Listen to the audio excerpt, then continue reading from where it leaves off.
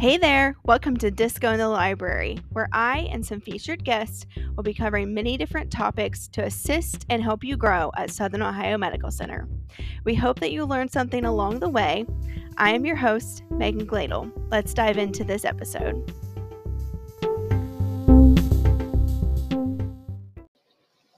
Hi everyone, it's your host, Megan Gladel. This is a notice to all of our listeners that the information shared in this episode is specific to Southern Ohio Medical Center and may be different from other healthcare organizations. All healthcare organizations have policies and standards developed by their administration that are specific to their organization and in accordance with the governing bodies they report to. This information is not standard for all healthcare organizations. Thank you. Hey everyone, welcome back to Disco in the Library as we continue through this month talking about Joint Commission. I have some new guests with me this week as well. We have Sarah, Pascal, and Todd Riffitt, and I will have them introduce themselves and their roles and what they will do through the Joint Commission process. Hi everybody, my name is Sarah Pascal. I am an infection preventionist here at SOMC. I have been in this role for a little over a year and a half now, so I started this position right in the middle of the COVID pandemic. I have been with SOMC for about 14 years, but like I said, only in the infection preventionist role for the last year. And my name is Todd Riffitt. I'm also an infection preventionist. I've been here at SOMC for 17 years and have been in this current role for 7 months. I worked in surgery for 14 years, which I feel that it gave me a great background to bring to this role. I feel like you've been in this role a lot longer than 7 months, Todd. Yeah, it feels like it. So what is an infection preventionist and what are some of your job duties? It's an infection preventionist is, or an IP as we're sometimes referred to, are professionals who make sure that healthcare workers and patients are doing all the things that they should to prevent infections. Infection preventionists are like nurses like Sarah and I. They can be epidemiologists, microbiologists, doctors, or other health professionals who work to prevent microorganisms from spreading within healthcare facilities. Yeah, like Todd said, some of our job duties include looking for patterns of infection within the facility, observing practices, educating our healthcare teams, advising hospital leaders, compiling infection data, developing and updating policies and procedures, also coordinating with multiple health agencies like our local health departments, such as Portsmouth City and Scioto County, and also national agencies like the CDC. Todd and I also serve as co-chairs of the Joint Commission Infection Prevention Chapter, and we're responsible for ensuring that SOMC is following all the standards required for infection prevention. You may see us out on environmental tours, checking for things that may fall within the standards. Some of the most common findings we see while out on tours are low-level disinfection, hand hygiene, IFU, and medication compounding compliance. Great. Thank you guys for explaining your titles a little bit more. I think like that title, a lot of people could probably break down, but I don't think everybody knows exactly what goes into that. So the first topic we're going to discuss is low-level disinfection. So can you guys kind of explain what that means? Sure. Low-level disinfection is the cleaning and disinfecting of non-critical reusable medical equipment to prevent the spread of pathogens or any organism that can cause disease to patients, visitors, and healthcare workers. What do you mean by non-critical reusable medical equipment? Non-critical items are those items that come in contact with intact skin. There's not like a break in the skin, but not in contact with mucous membranes, such as the inside of your mouth or your nose or your eyelids. Intact skin actually acts as an effective barrier to most microorganisms. So the sterility of items that come in contact with intact skin is not critical. Some examples of non-critical patient care items would be bedpans, blood pressure cuffs, stethoscopes, or wheelchairs. Okay, so you mentioned cleaning and disinfecting. Is there a difference between those terms? I think a lot of people think that they're the same thing. Can you kind of differentiate those?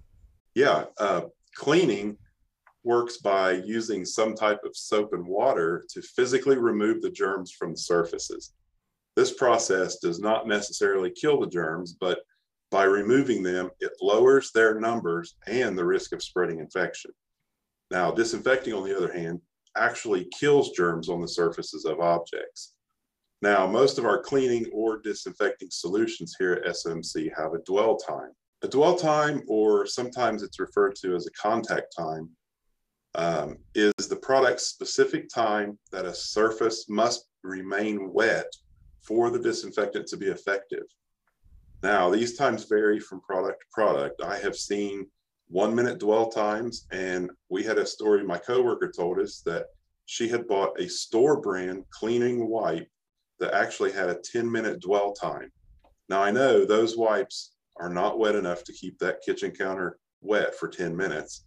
And none of us are going to keep pulling out wipes to keep a countertop wet for that long. So can you walk us through how we would perform low-level disinfection? Yeah, the procedure can actually be found on the MCN Policy Manager, and you search for low-level disinfection. Okay, the first step is you're going to look at what you've got, what you're going to clean, and you're going to establish a dirty to clean workflow. Now, I mentioned stethoscope or something like that that you can hold in your hand. Item like that, it's not necessarily the same as dirty to clean, but if you're looking at a bed, you're not going to want to clean down around the wheels and then work your way up to the mattress. So the first thing is look at what you've got to clean and establish how you're going to go about doing it. Okay, the next thing, you perform hand hygiene, and this will happen before cleaning and after cleaning. You're going to ensure that you've got the correct personal protective equipment on, and you can find out what you need to wear by looking at the product's manufacturer IFU to determine the appropriate PPE. Then you're going to clean the equipment before disinfecting to allow for adequate disinfection. You're going to remove all the visible soil using your appropriate cleaning solutions as told by the IFU. You know, here's one thing that some people forget. You need to ensure that the equipment is free of tape or any leftover adhesive by using adhesive remover. You're going to clean the equipment from the highest point to the lowest point, working downward from the cleanest to the dirtiest part of the equipment. Then you're going to disinfect the equipment using disinfectant that's approved by that equipment's manufacturer IFU. You're going to ensure that the disinfectant solution remains on the surface of the equipment for the amount of time indicated and is used as directed by the disinfectant's manufacturer's IFU. You can hear that that's a repeating thing that we're saying here, and this is something that Joint Commission will ask. How do you know how to clean this bed? Well, I look at the manufacturer's IFU and it tells me everything I need to know. So after proper cleaning and disinfecting, you're going to place the equipment in a clean storage area. If an item is unable to be cleaned or disinfected immediately after patient use, place the item in a designated area until it can be cleaned and disinfected. So I did hear you mention the term IFU quite a bit during that procedure that you were describing. If our listeners don't already know what that is, can you explain what an IFU is? I'll take that one, Megan. An IFU is actually the manufacturer's instructions for use, so IFU. It's identifiable for each piece of equipment that SOMC has. It tells you about the equipment, how to use, and how to clean. And like Todd said, this is a top Joint Commission finding that we follow the IFU not only correctly, but step by step when cleaning. A lot of times our Joint Commission surveyors will actually get a copy of the IFU prior to even asking staff how they might clean it. And they're going to be looking step by step to make sure that you follow it. So these items they can ask you about, it could be anything such as a blood pressure cuff, a glucometer, or an endoscope. So where can you find these IFUs? You can actually find them in two places. There can be a paper form in your area. Some managers like to keep a paper form in a binder, and if staff are unaware where those might be, just ask your manager. I'm sure they'll be able to point you in the right direction. But most of all of our IFUs can be found on the SOMC intranet. So if you go to the intranet on the homepage, Want to make sure first that you're using Google Chrome. This has gotten me a couple of times. If you're on the regular Internet Explorer browser, it will not let you log into the site. So make sure you're on Chrome.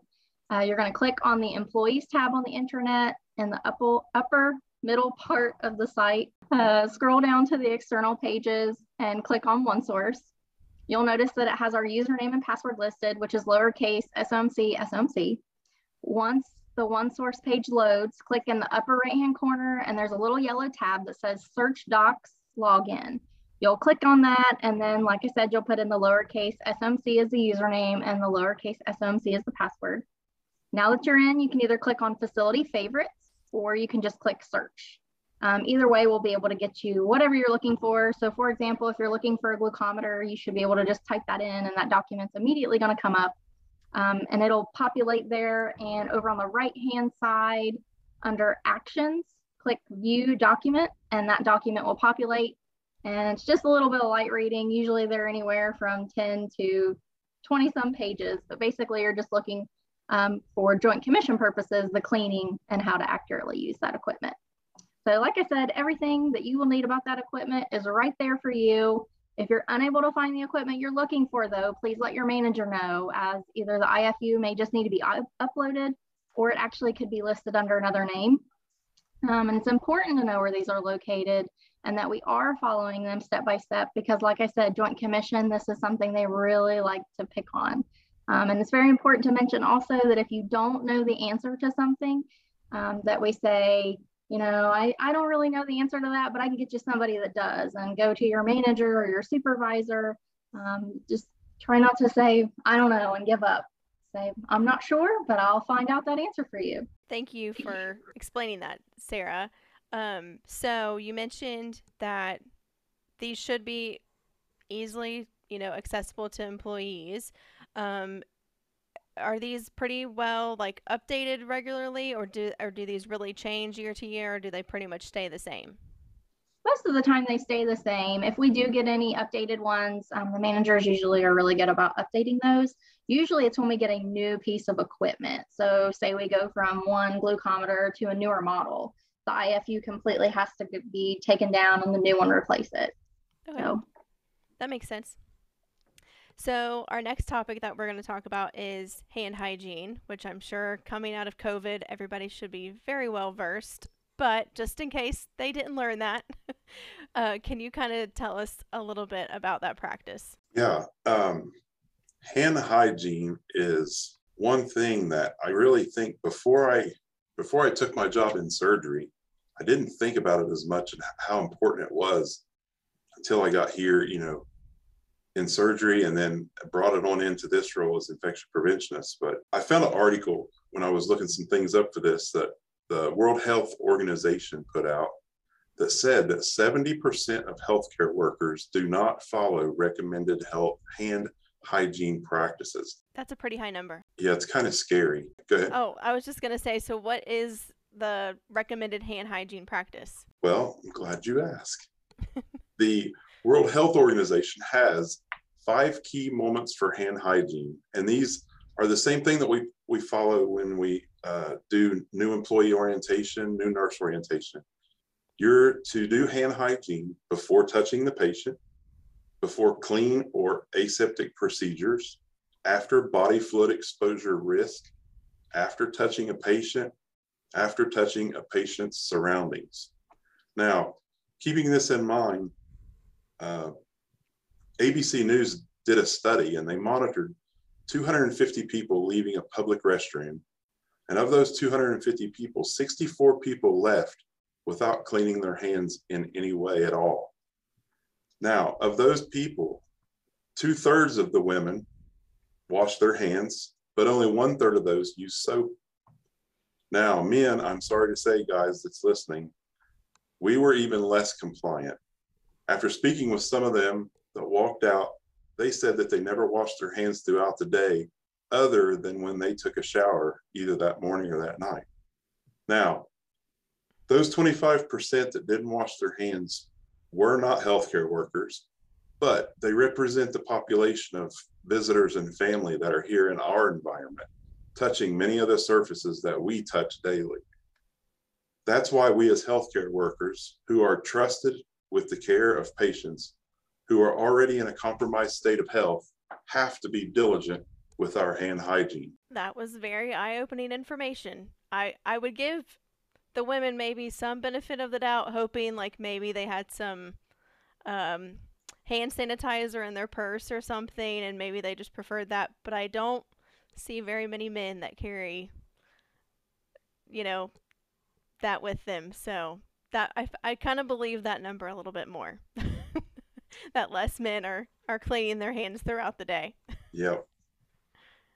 So let's talk now about the people who are washing their hands. Of the people who wash their hands, many different studies, I saw 3 for sure, say only 5% of people who wash their hands are actually doing it correctly.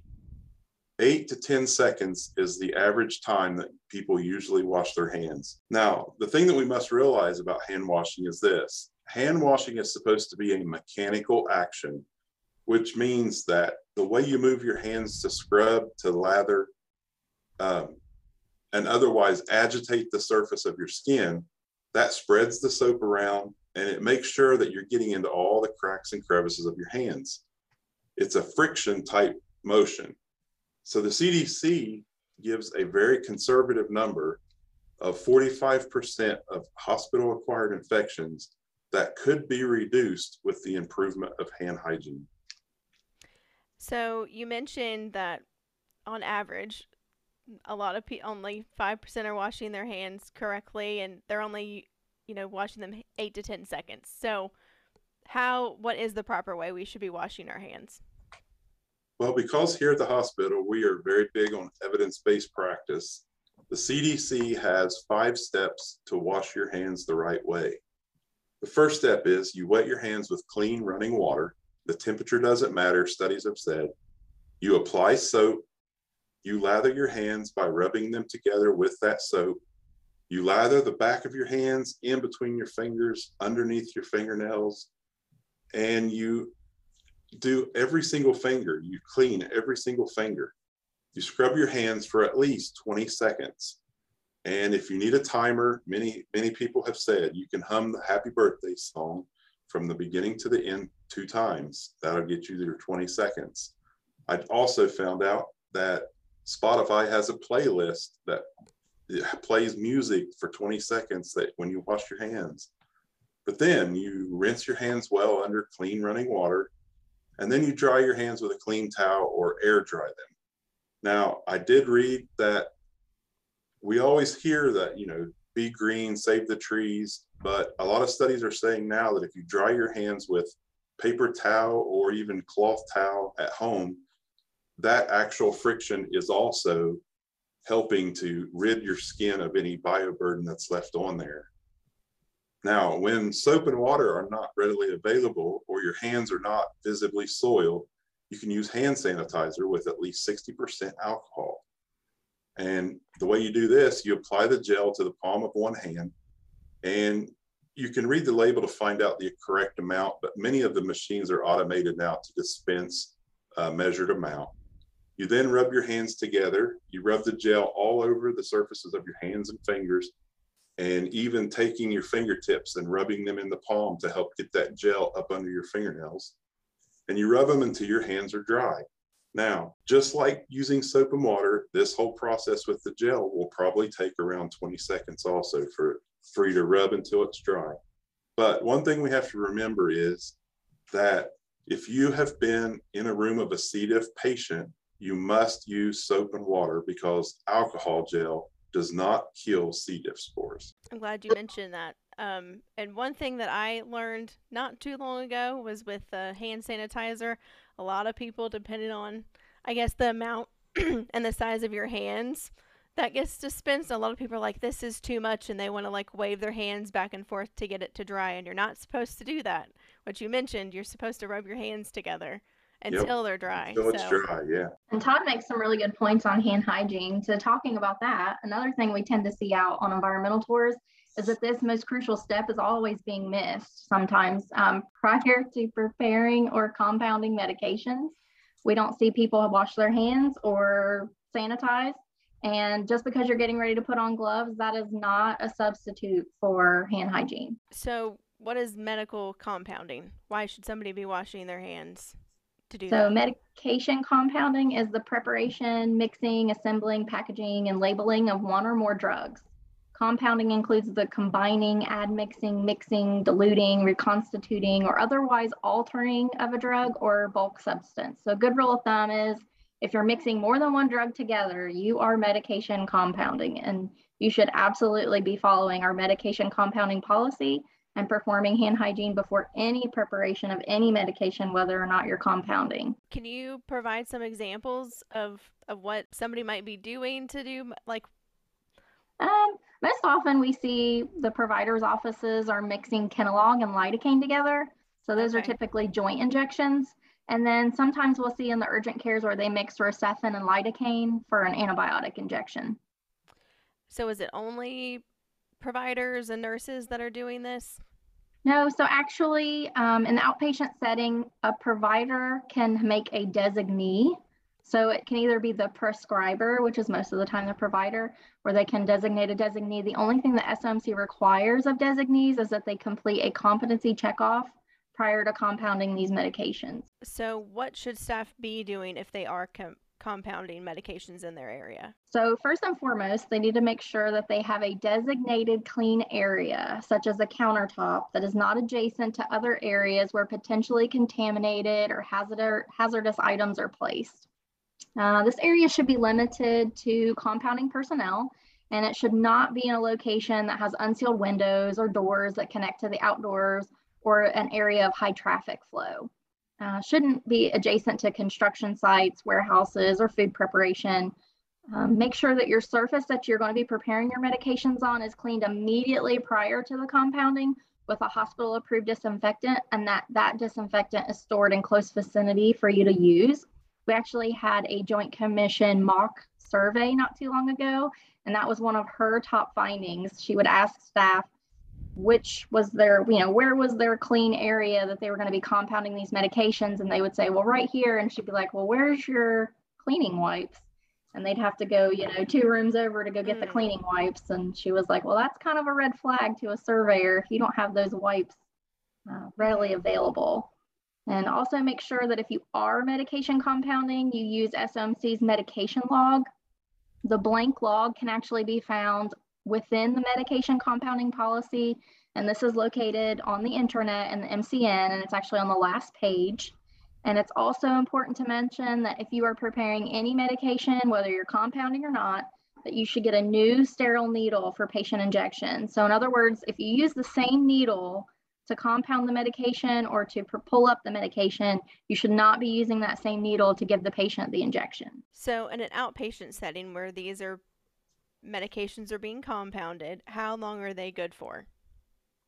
So those really depend on the medications that are being compounded.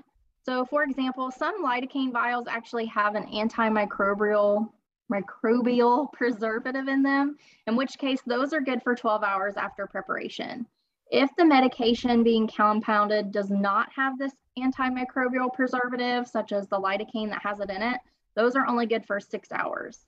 So if this time has passed, the medication must be disposed of within that 6-hour time frame, and it has to be disposed of in an all charcoal container. Do you have to label these medications, I guess, as far as like what they are and maybe when you prepared them to keep you on track of how long they're good? So that depends as well. Joint Commission tells us if you are using this medication immediately, so you have compounded the medication or you've prepared the medication and you're going straight into the patient's room to deliver, you do not need to label it.